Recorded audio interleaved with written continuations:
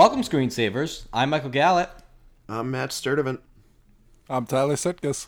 Together, we host the Silver Screen Savers podcast, and today we are talking about Infinity Pool, the newest from Brandon Cronenberg. Creepy, weird, sexual, all kinds of different stuff that I can't even describe. I will say this will be an X-rated episode today. We usually keep it pretty clean. I think that's going to be impossible with this one, so just forewarning on that. But even more important than that is that we are joined today by a very special guest, our buddy Cade Thomas from Double Feature Movie Club. Hey, Cade, how you doing tonight?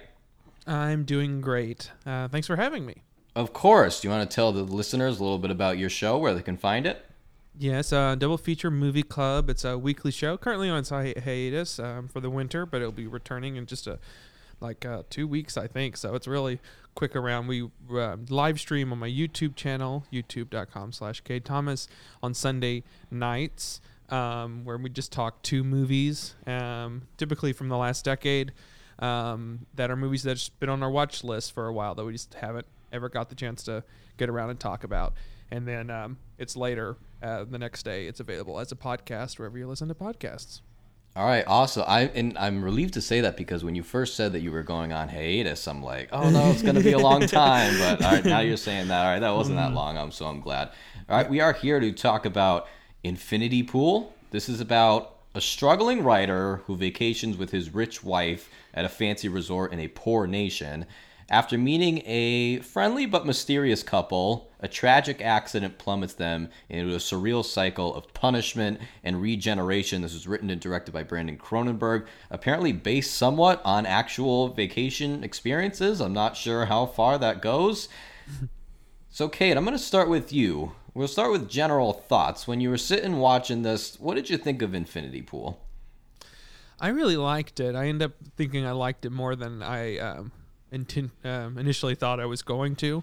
It ended up taking on a different route, and I thought the themes and performances were quite entertaining. So, despite being very weird and everything. Yeah, we're definitely going to get into that. Matt, what did you think? I was all in on this movie before I even went into the theater, and I dug it quite a bit.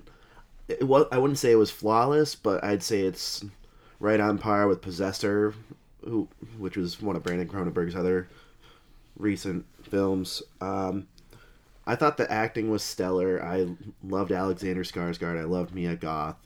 The movie was, the visuals and the story was just trippy and weird and bizarre, but that's just my type of movie, so I was all in, and I really enjoyed it. Tyler, what'd you think?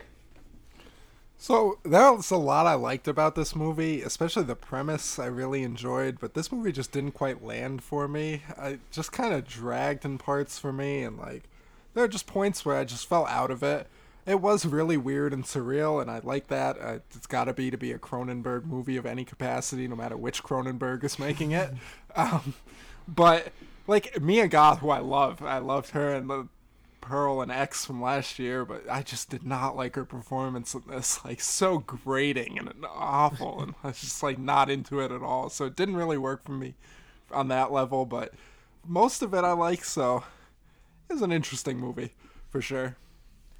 I thought this movie was quite fascinating and entertaining. I would say for the first 45 minutes to an hour was my favorite part. If you like psychedelic, sexual, gory satire of vacationer privilege, of a man's journey to heaven and hell and back and forth, this movie will definitely entertain you for sure. You don't know where it's going, like you guys mentioned, which I think is exciting for the most part. After a while, I'm going to agree with Tyler, it gets to be a bit of a beatdown. You get the point, and for me, there wasn't really enough narrative momentum in the story to keep it captivating.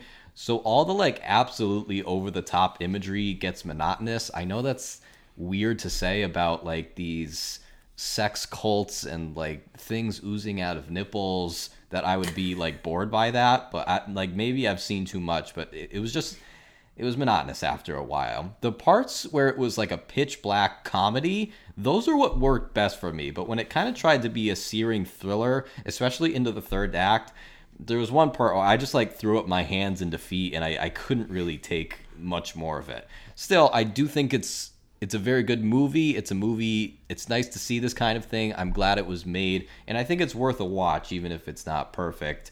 I did really like Alexander Skarsgård as James Foster. I thought this was maybe like the most submissive that I have ever seen Skarsgård, right? He's always being really these alpha male characters, and I thought it was a great stroke of casting to have him be this guy who is made to believe that he is an alpha male, but he's kind of just being played the whole time. Do you guys think that you would have liked his book? Because he wrote one book about a marriage that was poorly received. He seems like the blandest man alive. Like, literally the blandest accent. I could not tell where he's supposed to be from. It was just like generic American accent. So I don't think I would have enjoyed his book. Yeah, I mean, it's a classic first novel thing to like be about a tough marriage and a couple having problems. But yeah, I guess you're right. It's like this guy married the daughter of like a major publisher. He can go on vacation just to like get inspiration, quote unquote. So like, I don't know. There's probably more from his past that we're not seeing, but it's like, I don't know if this guy has a ton to write a book about. I did like his character though. Mia Goth as Gabby Bauer, great character name. She is as manic as ever. Cade, what did you think of this performance? What was your reaction to this? I mean, it's an out there performance, I think, certainly, and I do think that there's certainly parts of it that's grating. But I think intentionally so. I think that it is very almost campy at times, this performance, and so I personally really liked it. I love when actors go to an extreme of that level in a movie in which it's all about extremes and it's about going to this outer space sort of idea. And so I don't know. I found it to be very captivating. And I mean, intentionally, these people are. I think you're supposed to kind of find them a little off-putting, or a lot off-putting. I absolutely agree, and if nothing else, I think like it's undeniable that she's captivating, whether or not she is annoying or not. The presence is there, no doubt. It's Matt, as the resident goth fan, what's the scale here? What'd you think? Yeah, I agree. I think the intention was there for it to be a bit grating and just wild, and I think she nailed that, for better or worse, as far as how you react to the character itself. I can't picture any other actress pulling a role like this off other than Mia Goth. Like, I mean, maybe I'm still riding my high from her X and Pearl performances, among others, but I thought she was fantastic. I will say, to your point, one thing that I think she has in a higher than average amount of is the ability to like make emotional and tonal shifts like on a dime and for it to be believable. You know, like in this movie, she's like, what was she doing in the beginning? She like is a moron for infomercials or something like that. She acts like she can't do things. So she's doing that, and then she's coming up behind Alexander Skarsgård and having a moment, quote unquote, with him, and doing, on the hood of a car drinking wine, all this kind of stuff.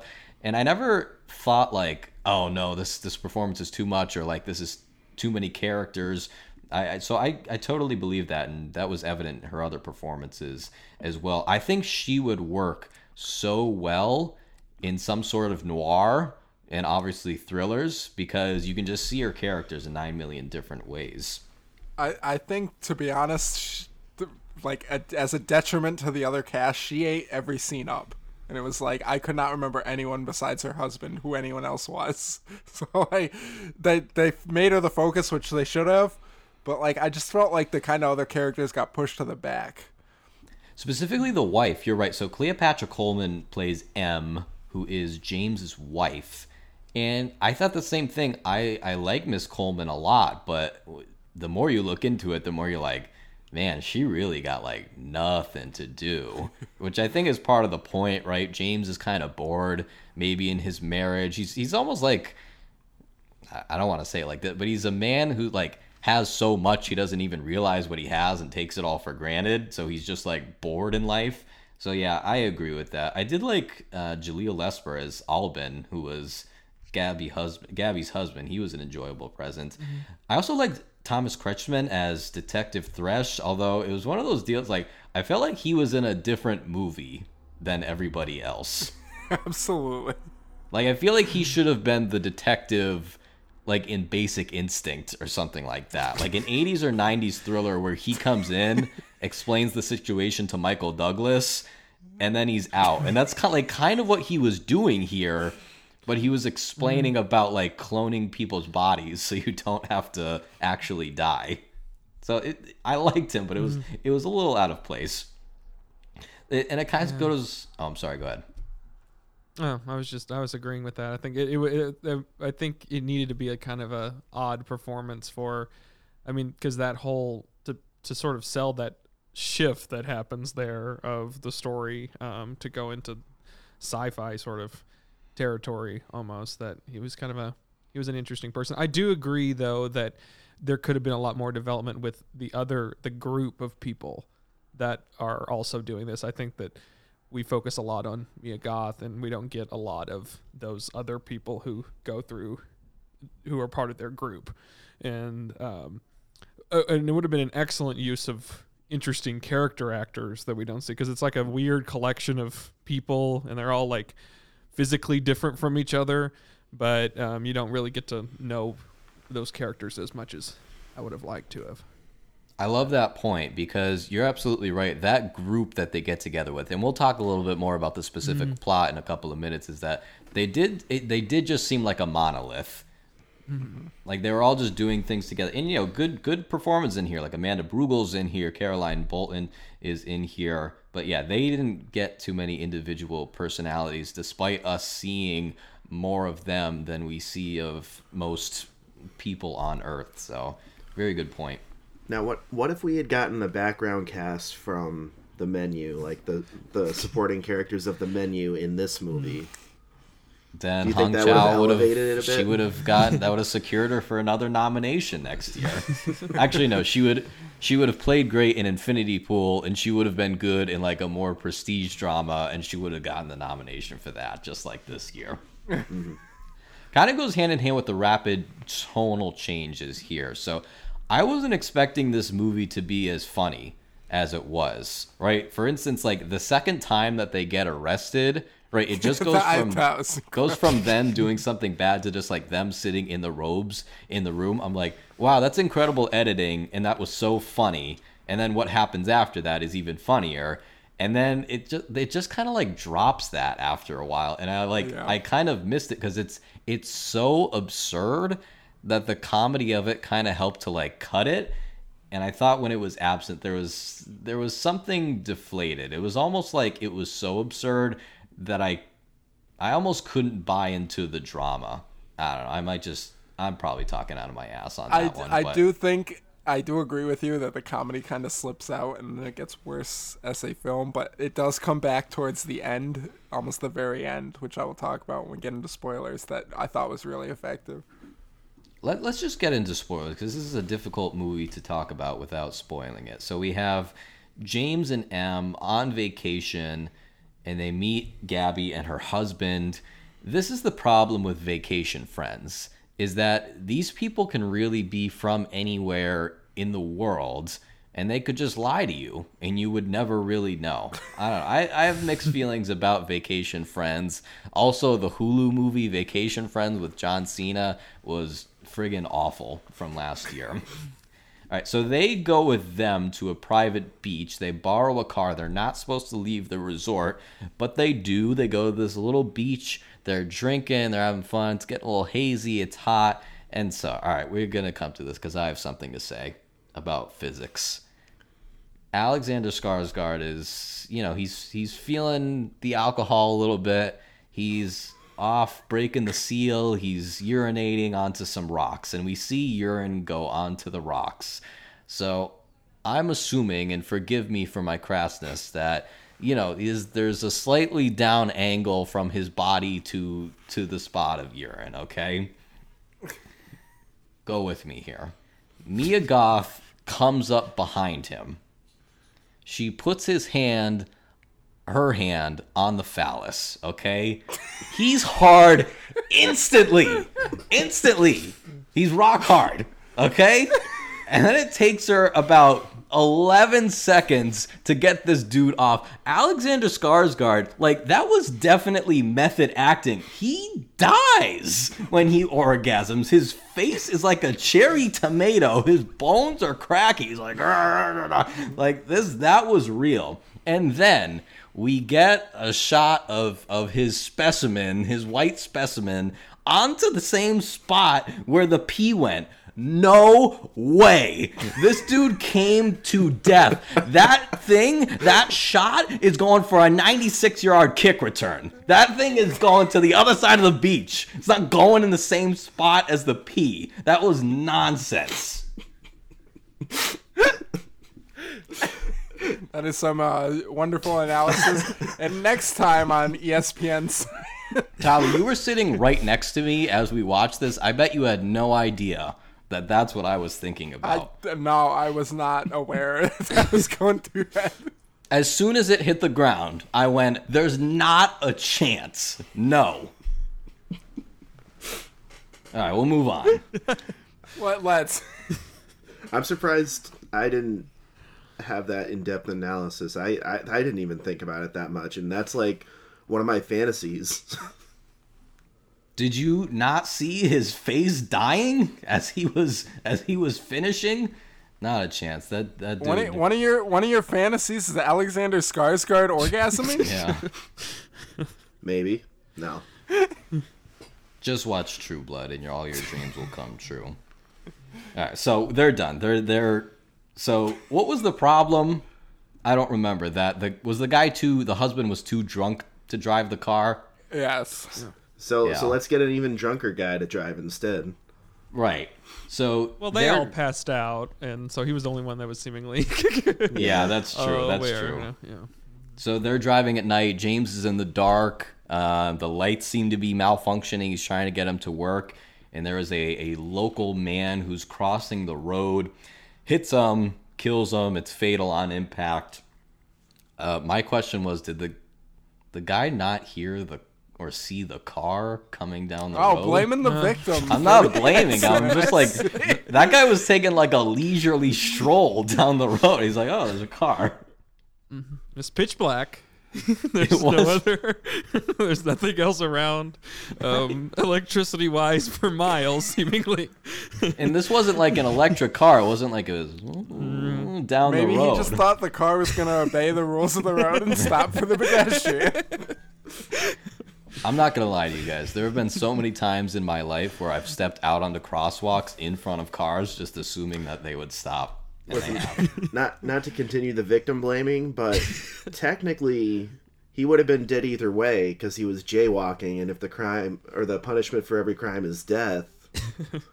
Oh, yeah, that's true. Is it jaywalking if it's just a dirt road?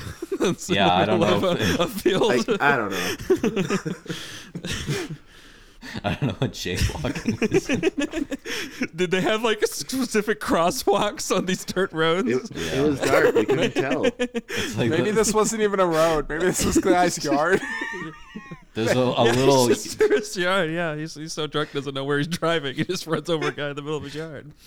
There's a rectangular yellow sign with a man getting hit by the cars. If this happens and you're out on a crosswalk, there's no responsibility taken. It's on you. All right, so Gabby says that not at that moment, but she convinces them to like get in the car and go and not report the man's death. It's a very deliverance moment. And then she says later that they were going to get him into trouble somehow, but he was so stupid that he did it anyway. And I was wondering, what were they going to do to get him to be punished and executed? Like, what was the plan? It would have been a separate trip, I would assume. Like they would have had to have taken another trip in order to do this other crime. Oh, so They were just gonna keep inviting him out until he hits someone. It's like, damn, this is the fourth time and he hasn't hit anybody. They were gonna take him on a walk, and they were gonna jaywalk across the street. They were gonna get him arrested for polluting nature with his Oh God. his filth. I'm sorry. I'll move. I don't think you are going to move on. I think I'm sorry. It's so egregious. It's so egregious. Come on. Are we gonna? That's what he did. He did do that. The rocks. Come on, the rocks. You can cut this if you want, but I just want to question. So for our in memoriam segment for this year, for the next upcoming year's awards, are we gonna put Alexander Skarsgård's kids on there after this movie? All right. I've been screaming about this for 5 minutes. That's a good we're one. not normally this crass. No, I said at the top, it's X-rated. Normally, there's no swearing.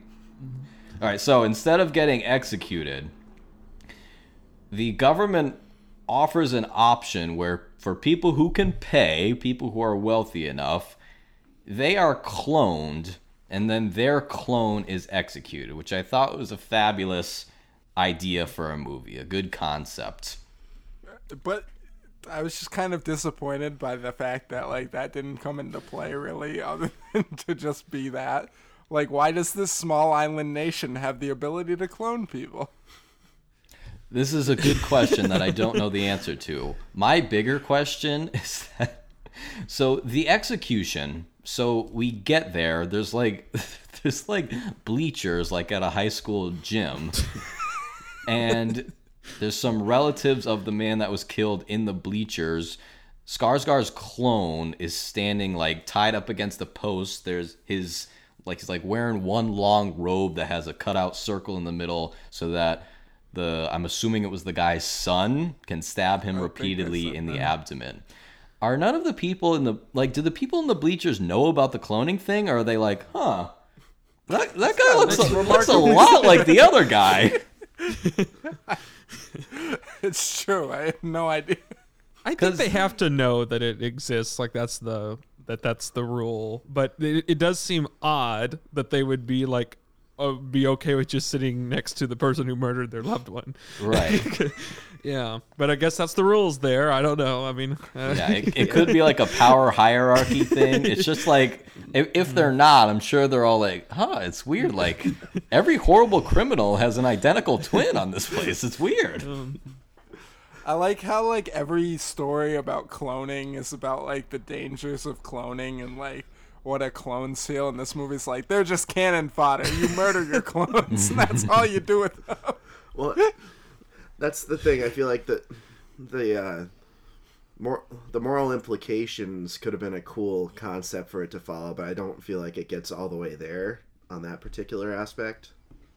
Well, it's kind of. I mean, to me, it somewhat deals with the impact that sort of does to the psyche of killing your clone, and like what that warps your head into, and like what kind of human that makes you into for allowing that process to happen, and the ramifications that has on your your life going forward, and how that alters the way you view things. I do think it does. That's sort of a lot of the point of the film, from a character perspective. I agree, and there's also that question posed by later when Skarsgård gets he hides his passport. Him and his wife are getting ready to leave. He hides his passport. We didn't know that at first. So did you guys suspect that he had hidden his passport so that he wouldn't have to leave? I did suspect that was an excuse. I didn't realize like he hid it, but like after him being like gleefully watching his clone's execution, and she's like, "What is wrong with you? Why are you like fine watching that?" I figured he wanted to stay. Yeah, I think I had thought that was possibly the case, until like they went through all of the thing of like explaining that most likely this detective or whatever had it or stole it. Like then, like that seemed like it was an odd thing of like, oh well, I guess that's the route they're going. But I don't know.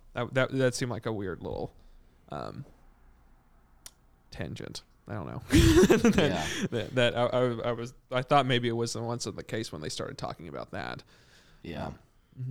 I liked hiding it for his character because again he just seems like a man bored with life, right? Has everything, but he's accomplished nothing, right? Everything he has because he's been married to somebody who already has stuff, and he doesn't seem like a guy. A lot of writers, rightfully, produce a book and they write a story from their heart or whatever, and even if people don't like it, they're proud of it and they're glad with it. He doesn't seem like that kind of guy. He doesn't seem to have personal satisfaction in it. So I thought, he was titillated by this. He was horrified by the execution, but he was excited. And that's when he meets this group of rich Westerners, and they all commit crimes and then get cloned and then get killed for fun. And there is that moment, I'm bringing it back to what you said, Cade, where its effect on his psyche when the guy asks him do you ever wonder if you're the original or if you're just a clone, right? Because the clones get all the memories of the original, so there's never really any way to tell who's the original. So it could be one of these things of like, geez, is like the original person that I am gone forever? Does it matter? Am I still me? Now, Matt, like you said, this is another topic on which I don't really think the movie fully capitalizes on, but perhaps it's just not interested in that. I did like a lot of the hijinks, though, when they go to rob the house. That was good, and then it leads to like the quick cut, and they're all in the hospital Johnnies. That was an incredible, it literally is a quick cut from a shootout to just them sitting in prison. Yeah. It's incredible. It was really funny, and it was great editing. Here's my question about the second execution. So we all think they're getting executed, but we know that they're not because we saw the first time. And it cuts to, they're getting stabbed or shot or whatever, bent over blocks, their throats slit. Yes, thank you. And then they cut to the bleachers where all the originals are cheering. Is this just for the government to get money? Because otherwise I'm like, why are they just cloning and executing people just for the original people to watch? I think just for money? I think that is what they set up. I forget exactly where, but I think they did drop that in there at one point, that's kind of how they are making bank, or how the government's making money. So they don't even really need to commit crimes. Committing crime is just a perk if you have the money to give to the government. Okay. Well, that's kind of the thing I like, is that this little nation has become like a playground for rich people to do whatever they want, because they could just pay the government to kind of just look the other way. And yet they still look fierce because they're executing people for crimes. Yeah. But I don't think anybody knew about...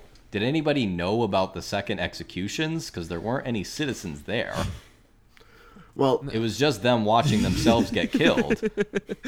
That was what I found odd about it. Yeah, it was like a play. It's like I say. I think the idea is it's a moneymaker. It's a playground for the wealthy to come there and do this. That is a unsaid rule there. That if people want to come there and commit the crimes, if they just have to pay the price for this, and it's another way for rich people to kind of.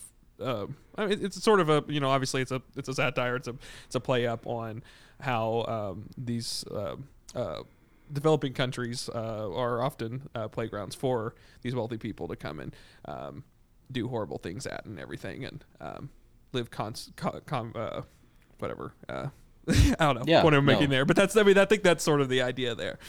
Yeah, I like that. I feel like they should put some more marketing behind it then, cause... but they also want it to be somewhat secretive. I think that they can't come out and say, hey, murder our citizens and destroy things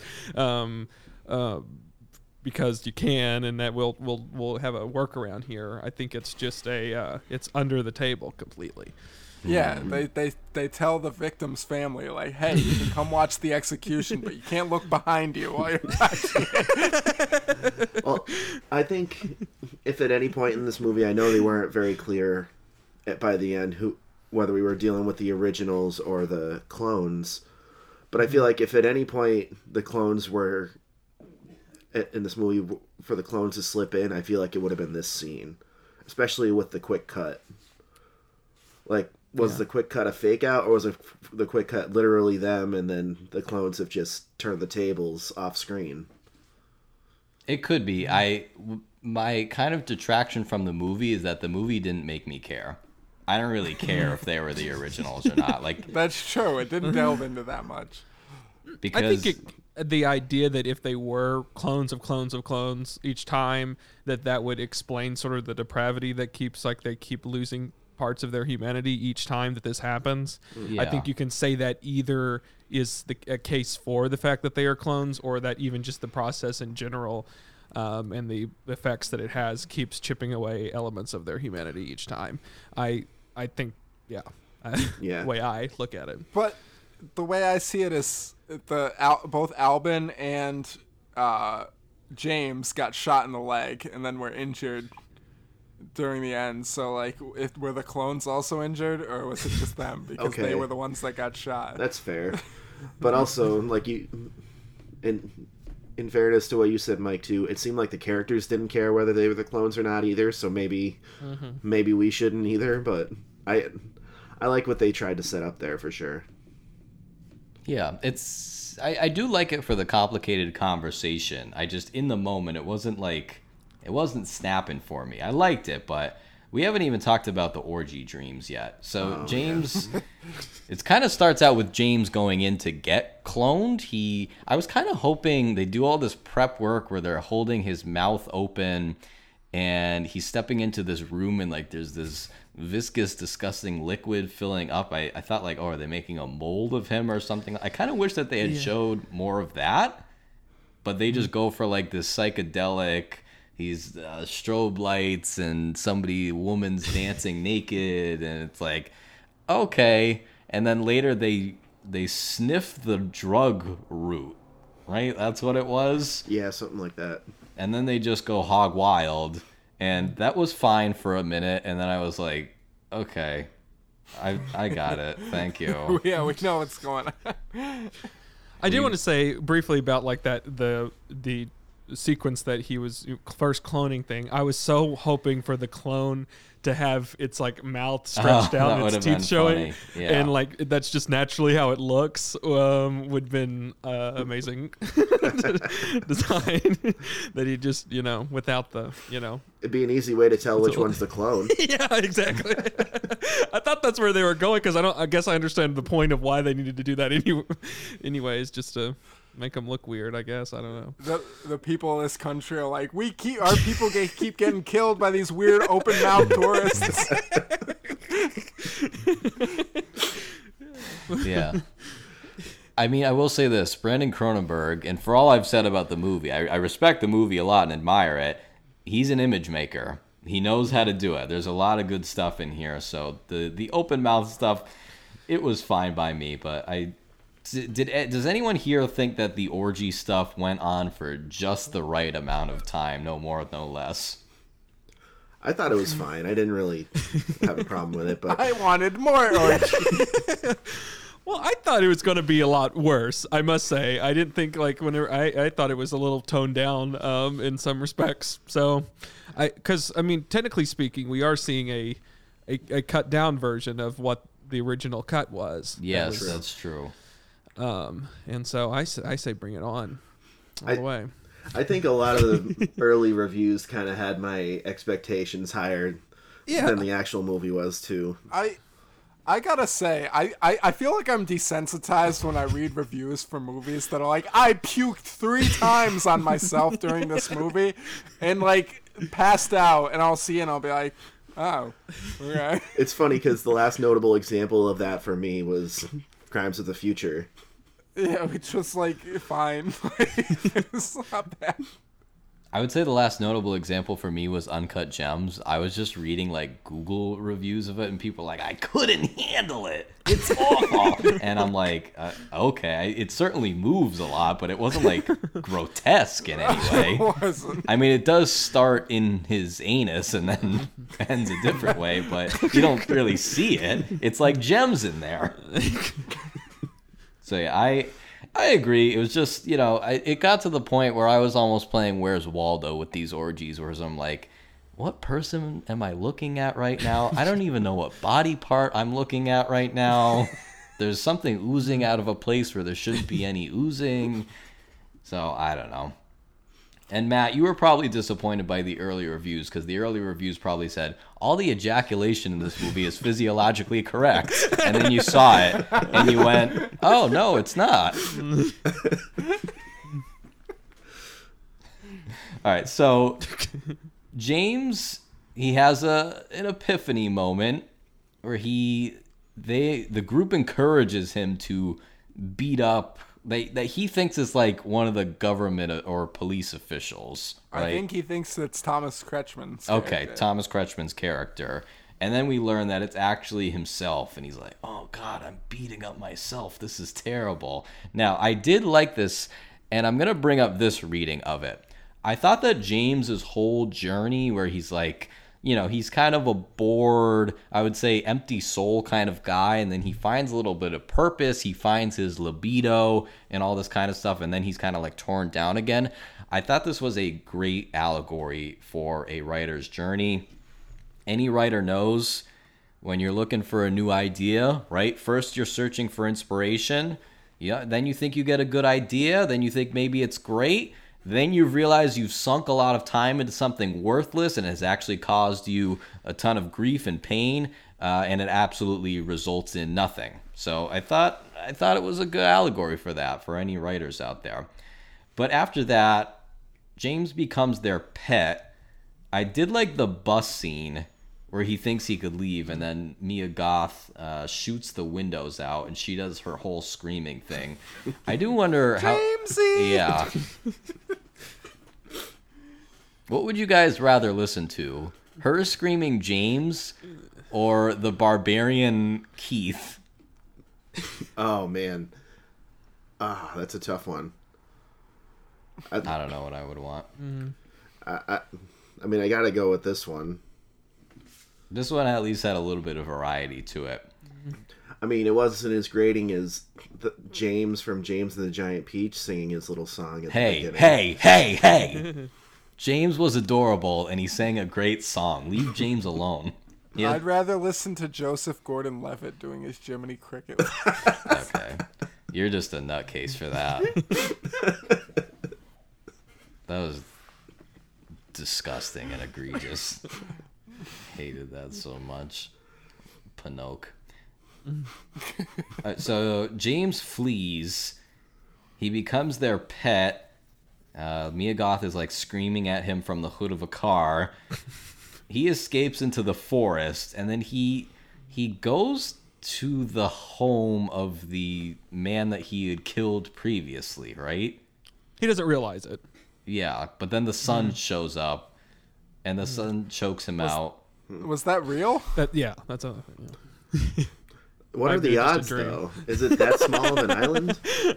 I thought that was a hallucination because he woke up. Yeah, that's why I thought too. I thought that as well. I'm going to be honest, I wasn't entirely sure at the time. Yeah. But either way, the group catches up to him again, and they make him fight the dog version of himself. Filmmakers love to have Alexander Skarsgård fighting naked. I have to say, this was the part in the movie that lost me a little bit. I was like, okay, his old self is an animal. He's fighting his animal self against his more civilized self. Okay. I wasn't very enthralled with this. Were you guys? I didn't really care at all. I thought it was fine. I mean, I found it to be somewhat amusing that they said they're building up this dog, and it's, you know, a naked Alexander Skarsgård on all fours. that was a nice surprise, I think, in general. Yeah. I think it would have been more surprising for me if some of the promo for this movie didn't feature him in a dog collar. Oh, that's why I don't consume didn't see promo. that. Yeah, I didn't know see that. Yeah, no, but I do think before that a nice reveal was that, like, of course they weren't fans of him at all. They had found, like, and the fact that, like, then that's where it's revealed that he did his book was a failure, and that how on earth would she have ever known who he was, and like that was kind of a nice little I thought that was a good twist. I'll agree with that. I did like that, and I thought Skarsgård played all the different levels of James really great, including the dog, who I didn't really care for at all, and the bloody nipple sucking. That I literally threw my hands up, and I was like, "All right, I'm done. Our I'm theater done with the lost movie." it at that. Our theater was dying. Like, one dude's like, "Ha ha!" He lost his mind. Someone else behind us was like 10 out of 10. Yeah, I heard that. I was like, okay, enough. I've had enough. Stop the ride, please. Stop the teacups. I lied. It was actually me that said that. Well, that's odd that you got I up forgot and sat that behind us. happened, and I don't know what that says about me until you just said that. I forgot that even happened. I think I just blocked it out of my mind. Well, sorry for making you retread that. So this is where I mentioned earlier that the comedy kind of comes back. After that scene, it shows them on the bus just like talking normal, and Skarsgård is in the back like he's freaking out.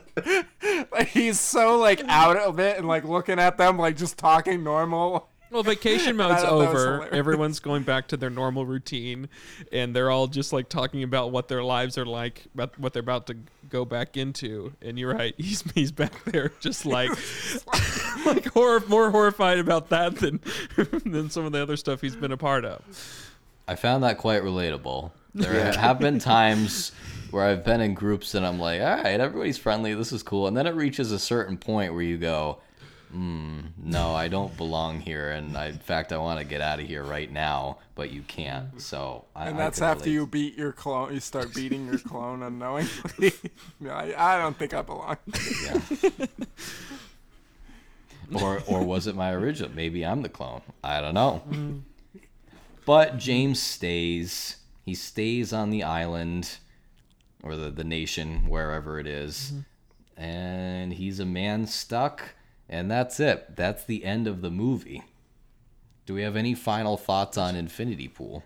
I love that ending. I think that was a kind of a, even like the visualness of it, like the fact that we're heading into like this rainy season, and like the visitors are starting to drop off, and that and then he's staying there during whenever like a monsoon's coming down or whatever, and it's like a closed resort, and these things are being kind of like tore up, and it's like really rainy. I thought that was really cool, and it's him just gonna, I guess, be there during this time because he can't leave the place. I thought that was a really powerful visual and kind of emotional ending. I really liked the ending a lot. Yeah. What else do I need to say? The other little weird thing I wanted to mention is I love the weird language that we see of this fictional island that's like caricatures of different languages put together. Like it made it like stand out as like a place that doesn't exist, but it's just a foreign country to these people, and that's the point. And it's like I just found that to be, as someone who's somewhat interested in characters and languages, that it's like a combination of all these different. So yeah, I don't know. Just found that to be specifically interesting. Thank you. That's an interesting take for sure. I didn't catch that, but now that you bring it up, so it's just some country. So it's like, I mean, it's just bringing the fact that like how a lot of developed societies look at the undeveloped world, or even calling it that, if it's just a foreign nation in general. But anyways, yeah, I like this movie a lot. I think I guess for the final things, I love the performances. I think we touched on pretty much everything I really liked about it. I have two comments / questions for you. So number one, do you enjoy studying the many intricacies of Minionese, the language of the minions? I think that would be that one is fascinating. No, I think not. I don't know. I'm not. You're not a gentle minion. No, I'm not familiar. I guess I could say I would have to look into it. Yeah. And a more serious one. So you mentioned the monsoons coming, which I thought was interesting. Do you think that, I mean, it could be any number of things, right? It could be that he just finds that he cannot go back home. There's nothing for him. He's kind of found his true self and he doesn't want to leave. It could be that this might be like his form of self-punishment, right? Mm-hmm. Like regimental punishment doesn't exist for him because he's an incredibly privileged person. It could be like a cleansing thing. Like, I don't know. I really don't know. I guess one of those you can interpret in a bunch of ways. Absolutely. I think having it open-ended that way kind of makes it interesting. You can kind of put whatever. And I think that's what makes it a kind of good ending, is that you can kind of attribute different character things to it. But it still, works for the arc to leave it that way. All right, Matt, Tyler, do you have any final thoughts? Well, like I said, I was very pleased with it. It's one of the best movies of the year so far. A bold statement. Very bold. It's got nothing on Plane. Tyler, you haven't actually seen Plane, have you? I have seen Plane. What's the take on Plane? Plane slaps.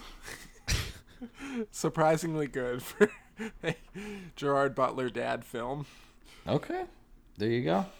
So that's it. That's our thoughts on Infinity Pool and a complete analysis of Plane. So, Cade, do you have any social media followings that you want to plug?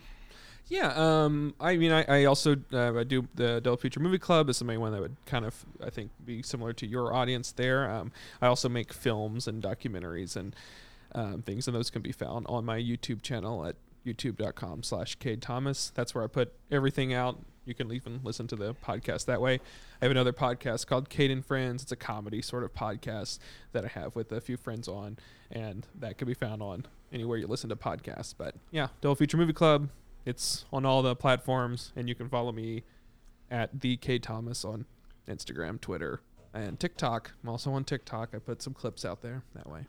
All right, awesome. Matt, what about you? You can find me at MattyXSturds, STURDZ. That's on Instagram, Twitter, and Letterboxd.